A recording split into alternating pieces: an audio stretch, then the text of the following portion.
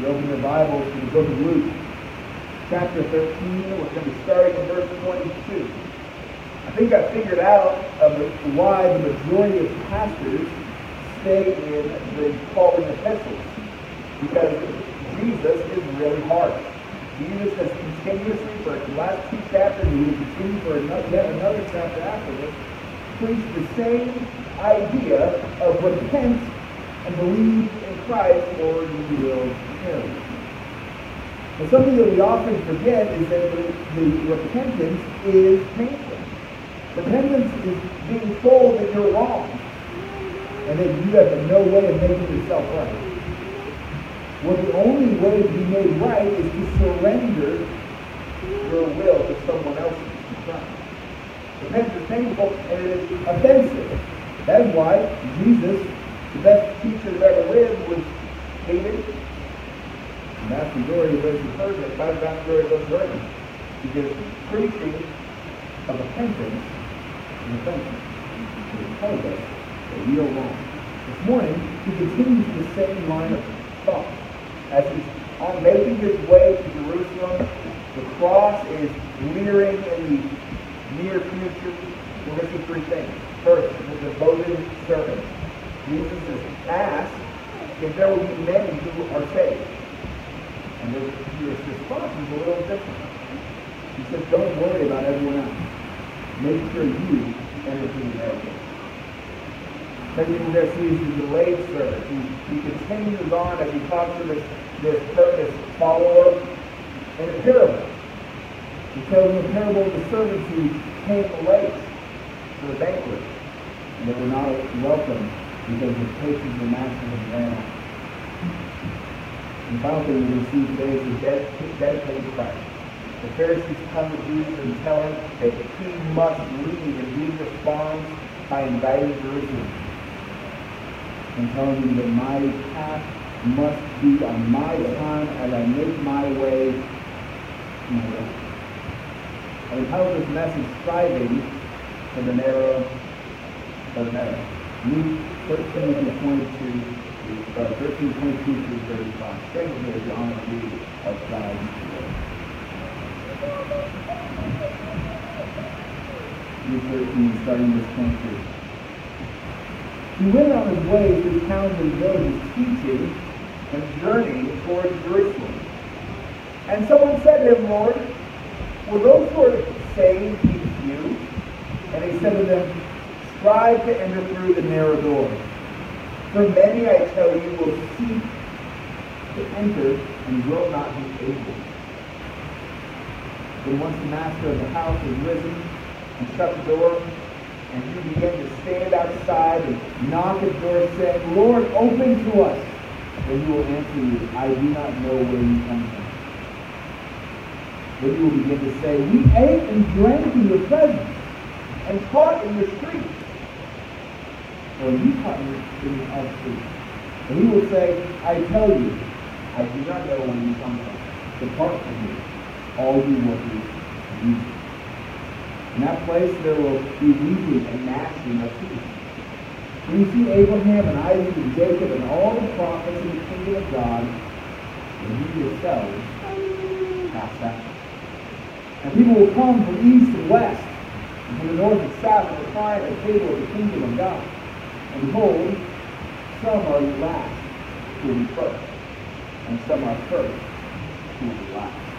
At that very hour, some Pharisees came and said to him, get away from here, for Herod wants to kill you.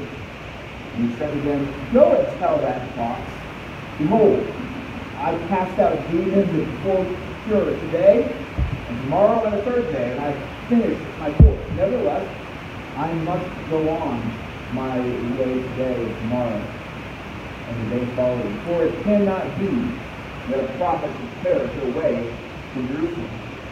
Oh, Jerusalem, Jerusalem, the city that kills the prophets and stones those who are sent to it. How often would I have gathered your children together as a hen gathers the brood under her wings, and you would not hear? Behold, your house is forsaken. And I tell you, you will not see me until you say, blessed is he to come in the name of the Lord. This is the word of God as far as it is here tonight. It remains true and good and preserved by the Spirit of God for His people. That's really very important. Father, open your word.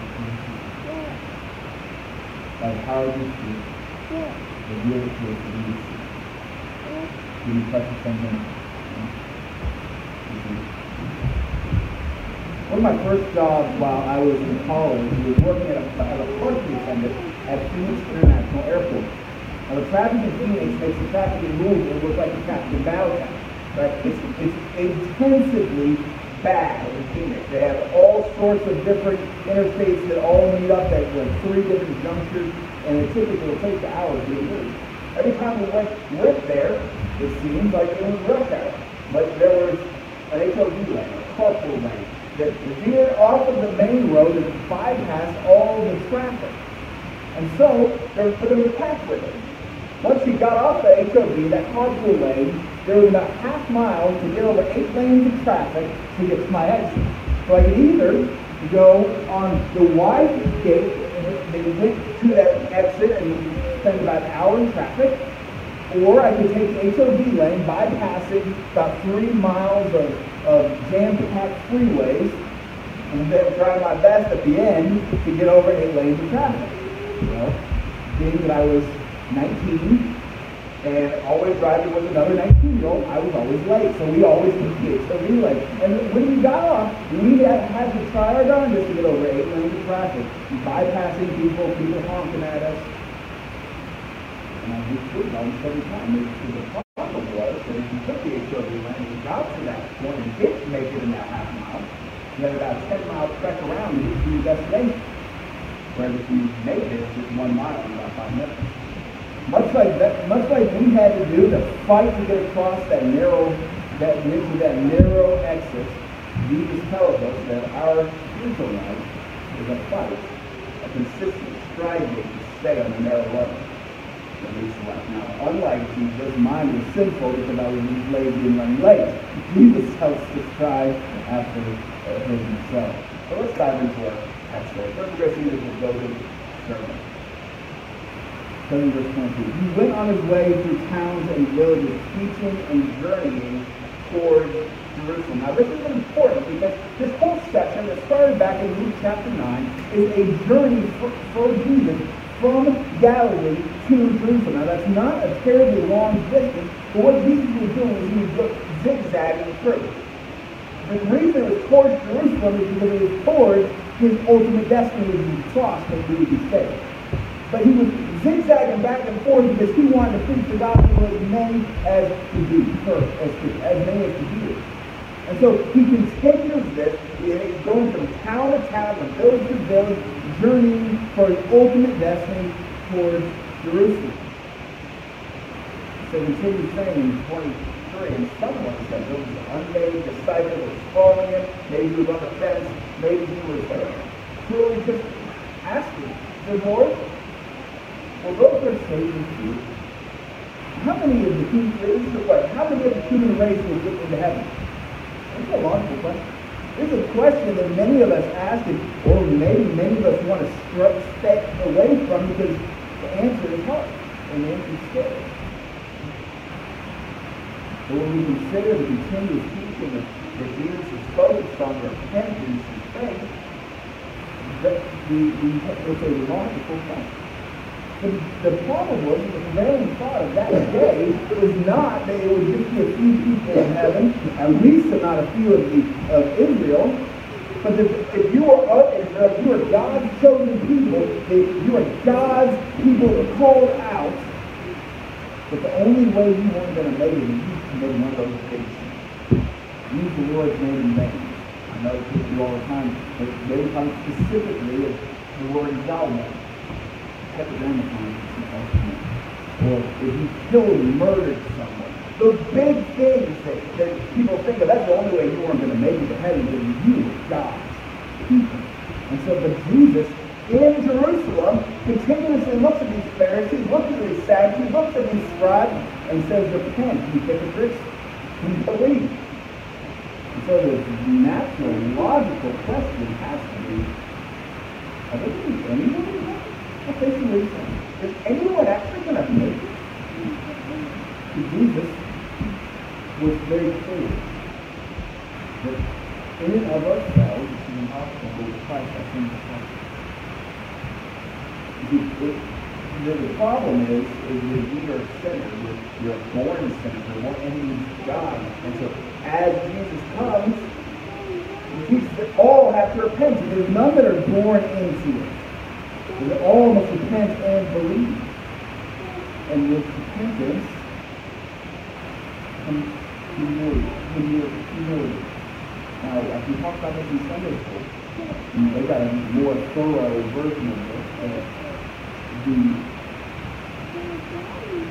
word humility, we often don't realize, comes from the word humility. For us to humble ourselves and repent to God.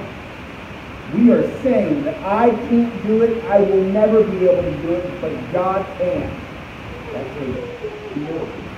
And especially in our 21st century era, humility. To say that we can't figure it out ourselves, to actually say that you aren't the smartest person, to actually say that you don't know everything, it's humility. And so this man, with his logical question, comes, well, those who are saved, you feel? And Jesus answered it. Didn't really answer it. He did himself. But he really answered it the way they were expecting. No one. But he said to him, verse 34, strive to enter through the narrow door. Now this man asked a corporate question. How many will be saved? How many people will make it to heaven? And Jesus gives an individual answer. You notice that? He basically says, don't worry about everyone else. You worry about yourself being saved. Strive yourself to be saved. Now he did answer it in a sense because he said that the door was narrow. Right? He said that the door is not broad. It's a narrow door that leads to salvation. But he answered it for this young man or this young disciple. You strive to enter salvation for God. Now that goes against a lot of what we do. That goes against a lot of this easy believism that we always are told. You come and you pray a prayer, you get dunked in the water, and you go back and live your own life and you're good. Doesn't matter what you do, doesn't matter what you think, doesn't matter what you believe. You prayed the prayer, you got dunked, and you're good. Jesus says strive. The word that comes from his word agonism. But everyone here can know what that sounds like. Agonize. Fight. Agonize yourself to enter that narrow door. Because every other path leads to destruction. Agonize yourself. Fight. Salvation is fully by the grace of God, and yet it requires effort. This is one of the divine mysteries. It is fully a work of God, and by the grace of God, unmerited favor, and yet the proof of that is that we have a desire to live for God. That goes into Philippians 2, chapter 12. Therefore, my beloved, as you have always obeyed, so now, not only as in my presence, but much more in my absence. Work out your own salvation with fear and trembling. You see, we are called not just to pray the prayer, get dunked, and go about our way. We are called to submit to God in everything. We have a new life. Our old life has passed away. Or we go to Matthew chapter 18. He says this, if your eye causes you to sin, tear it out and throw it away. For it is better for you to enter life, eternal life, with one eye than two eyes, and be thrown into hell. As Ellen said, if the hand hasn't stumbled, chop it off. It's better to go into heaven with one hand and then to hell. Because salvation takes effort. and the desire to put effort into your salvation is the truth that you're being saved. Now some may hear this and it may be a little weird to you, because we grew up in the era of Billy Graham. But all we saw with Billy Graham was the first step. We didn't see the background. We didn't see where those people went out and went to different churches and were discipled and were raised up. We just saw Billy Graham give a beautiful plea for the gospel, and thousands come and believe in Jesus Christ. Some of them, maybe not, truly surrender. And we do know. But all we saw was that. We didn't get to see the background of it. We didn't get to see the discipleship take place. We didn't get to see the growth and maturity in the faith. No, I'll go a step further. It's a myth. Or we call off of it. It's a part of life. But it is a myth. If you ask you to be a part of the judgment coming, you find out no way. I've said that basic thing before, but take it back to what? It's hard to see. Why? And why is that true? Well, because we have people that pray prayers and get done and never come back. You do it, pray prayers and get done, and then go on about their life like nothing ever happened. How can someone who has had a new birth go about life like they haven't had a new birth? It's impossible. It's usually impossible. In fact, the opposite is found in our text today. So before you get too mad at me for that saying that, let's get the next few words. For many, I tell you, many, I tell you, will seek to enter and will not be. Now wait a second. What in the world is he saying? He's saying that there will be some who make effort and put effort forward to get to God, and they're not able? How is that fair? Why are they not able? This again is environmental. And a hard text to deal with, to be honest with you. R.C. Sproul says that they would not, they would not because they could not, and they could not because they would not. Does that make sense? So they would not because they could not, but they could not because they would not. They refuse. No matter how many of those people who strive to get to heaven, they think heaven's a great place, but they just don't want God to be there when they get there. They seek to get to the kingdom of God, they just don't want the king. You see that? So the problem is that they sought heaven without Jesus. Everyone wants to go to heaven, they just don't want God to be there when they do. So the reality that Jesus is dealing with here is that people that seek heaven but don't want Christ. People that want fire insurance but don't want God to be their Lord. Many people think that they're going to heaven. Many church members, many Americans, many good people will think that they are good enough to get to heaven. Those have been keeping track of themselves as well. Many are telling the secret of going out to church. Remember, our presentation of the gospel must never give people a false assurance. We tell people how to be saved. The Spirit tells them that. We don't tell people that. The Spirit of God is what testifies to that truth. We tell people that you are to seek God. That when you are saved, there will be fruit of the Spirit. And the fruit of the flesh will pass away. And the fruit of the Spirit will be more and more present in your life. Love, joy, peace, patience, kindness, goodness, faithfulness, gentleness, and self-control will be that which identifies you, because you are now a child of the King. You're the things I get mad when I get excited. No, it's like Albert. Oh, it's like Albert. He told Chelsea when I'm going out talking. He turned to Chelsea the other day when I was getting passionate, and he goes, "Papa's mad." He's embarrassed now. We're going to tell that story. Anyway, let me get back to it. Yeah, it's like Albert.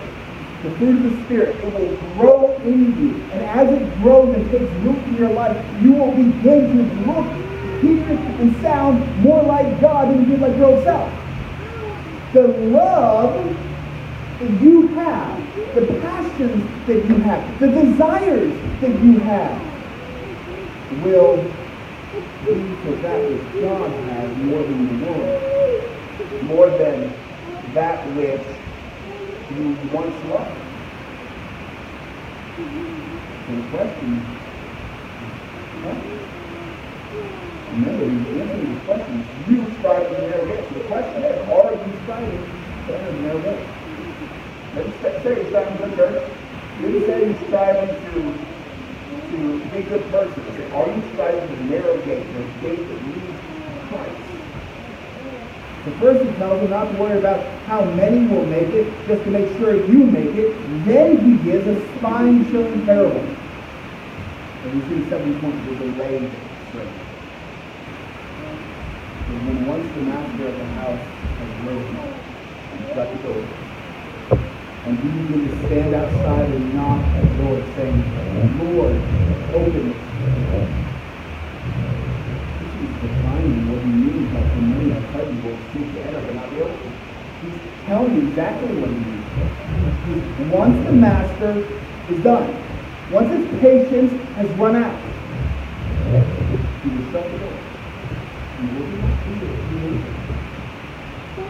Well, it matters how much you know about God, but it doesn't matter how much you know about God, but if he knows you. And the evidence that he knows you is that you desire to honor him. You desire to walk through the narrow gate. You desire to live in the narrow life. If you have no desire to live in this narrow pathway that leads to Christ, then your living and desires are in the wide gate. Jesus says, not Jensen says, Jesus says that leads to destruction and hell. The world is a wide gate. And you can keep all your sins, jealousy, materialism, all your stuff. But Jesus calls his children who he has bought by the precious blood of Christ to submit to the Lord. And that takes work. You're not saved by the Lord, but it's evidence of your salvation. Don't wait till the door's shut. That's the key.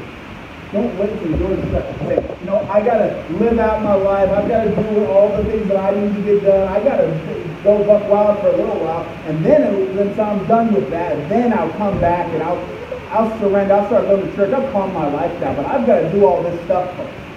A few country songs to say that. We have to realize that if we are his, then we desire to honor him. We must move towards that. Don't wait till the door shut. Text him verse 26. Then you will begin to say, but we ate and drank in your presence. And you taught in our streets. See, this is literally the response of the people in the crowd. Remember, this crowd is large, and this crowd is coming out, and the vast majority of the crowd, only the ones we know are the 12 to 72 that actually want to follow Christ. All the others we don't know about. And so this massive, massive crowd that is there, that he's going from town to town, teaching and eating with them, and you have to eat. And so they're going to say, but you were there, Jesus. You were sitting in our presence. You taught in our streets. You know us. It'd be like us saying, I went to that revival. I went to that church. Heard you preaching. Just because they were physically close to Jesus did not mean that they were spiritually close to Jesus. And just because you are around the church doesn't mean you're a part of the church. The very similar text of warning, and these are the hardest texts to deal with, the hardest words of Jesus that we ever hear. Comes from this text of Luke and this text of Matthew. Matthew 7 says something very similar. Starting in verse 21, it says, not everyone who says to me, Lord, Lord, will enter the kingdom of heaven, but the one who does the will of the Father. He is in heaven. He is in heaven. On that day, many will say to me, Lord, Lord, did we not prophesy in your name and cast out demons in your name? And do many mighty works in your name? And they will declare to them, I never knew you. Depart from me. And workers of lawlessness. Notice this same language. Depart from me, workers of evil. I'm using workers of lawlessness. You see, it is the work that is the evidence that you're hit. Not the saying, Lord, Lord, not the praying of prayer, not the being baptized. It is the desire to work and honor God. That is the fruit of your salvation. And if there is no fruit, there is no life. So fight to be found the worker of righteousness. Agonize. Agonize yourself. Strive. Fight. It's a new circle. We're saved by grace alone through faith alone, but the evidence that we are saved is by the work of righteousness. And as we is grace through faith, as we believe in, as we just do the work, we continue to preach. So we are saved by grace through faith. It is the desire to live this way in you is the evidence that you are saved. Ask yourself, do you desire to honor God, and do you strive, fight, toil, and agonize over your interests? You cannot do that. You do it. You cannot do that.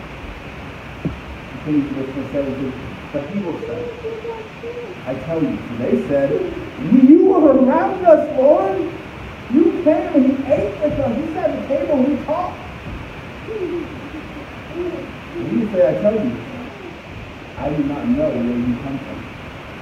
Depart from me. It is. This is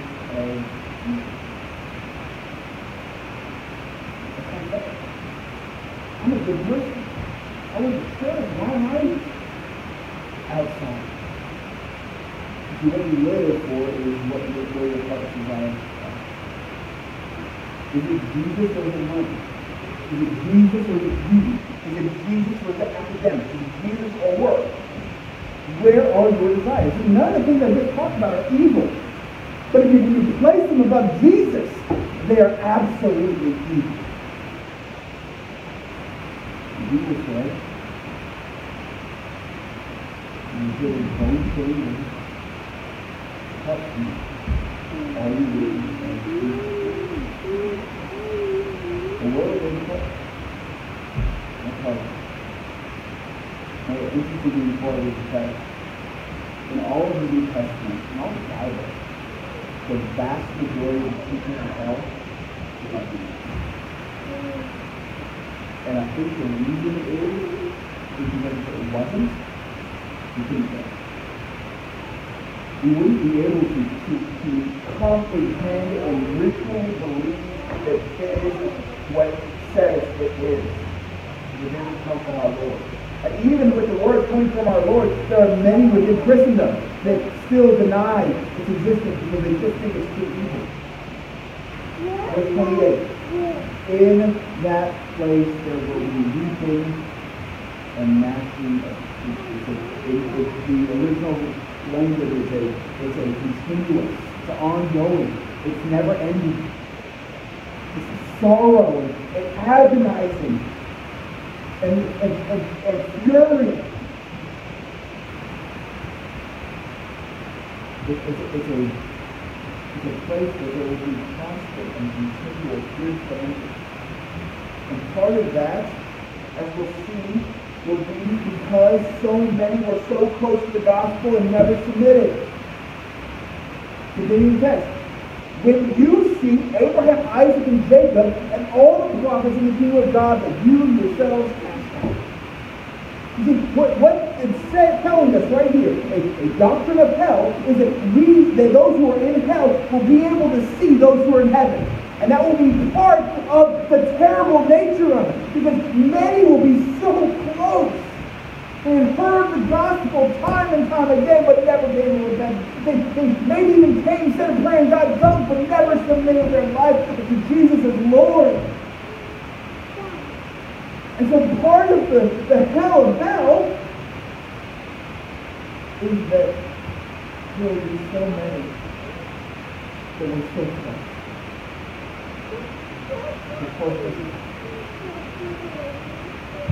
There will be so many that were around Christians all the time, that were around people telling them the gospel all the time, and they refuse to submit. Well, we will be shocked if he will not join us. That's the point of this text. And it goes back, strive to enter the narrow door. The direct context is the Jews. And we need to take their warning lest we fall down the same path. This is why the text goes on to say, and people will come where? To the east, west, the north, and south. To recline at the table of the kingdom of God. All people, every tribe, every tongue, every nation will come and recline at the table of God. They will be in the kingdom of God. They will submit to Christ. But the Jews, who is talking about specifically, some of them will not. He says in verse 30, and behold, some who are last, that's us Gentiles, will be first. And some of those who are first, the Jews, will be last. The point of this is twofold. One, that there will be Jews that will not be able to enter the kingdom of God. There will be those who are God's people that couldn't come. And the second point is equality. Those that actually end up in it, the first will be last, and the last will be first, so everyone is coming in at the same time, basically. And there will be no level of hierarchy. You see that? If you're running a race and you're running against no one and you go through it, you're both first and last. That's what he's saying here. There's complete equality. Because they all come fully in need of the sanctifying work of the Spirit and the cleansing work of Christ. And none of us can do it ourselves. We all are need. We all equally need of the covering of the precious blood of Jesus Christ. He says to the Jews, some of you, most of the ones who are following the Jews at this point, some of you are going to be displaced. You follow Christ.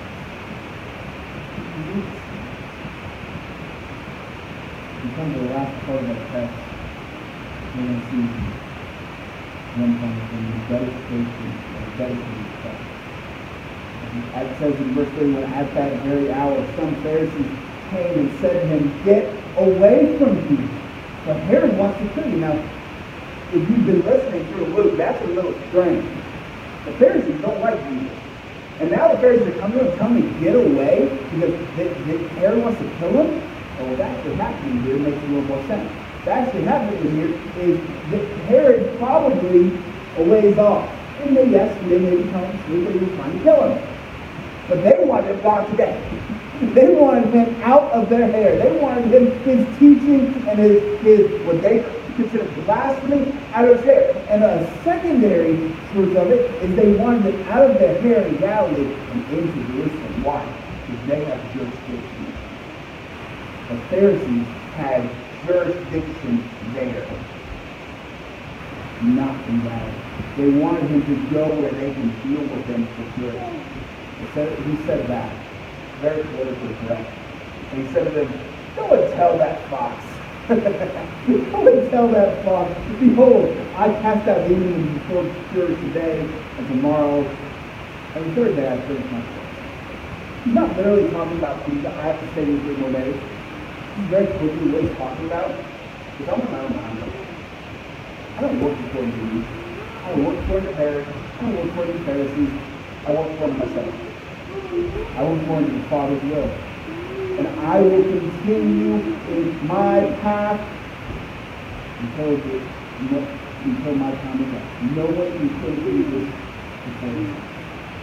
Continue to say, nevertheless I must go my way today and tomorrow, and they follow. For it cannot be that the prophets should perish away from Jerusalem. Now, he's not saying that all the prophets were killed in Jerusalem. What he's saying is that his destiny, he's pointing to condemnation at Jerusalem, and he's saying that his destiny is to be there.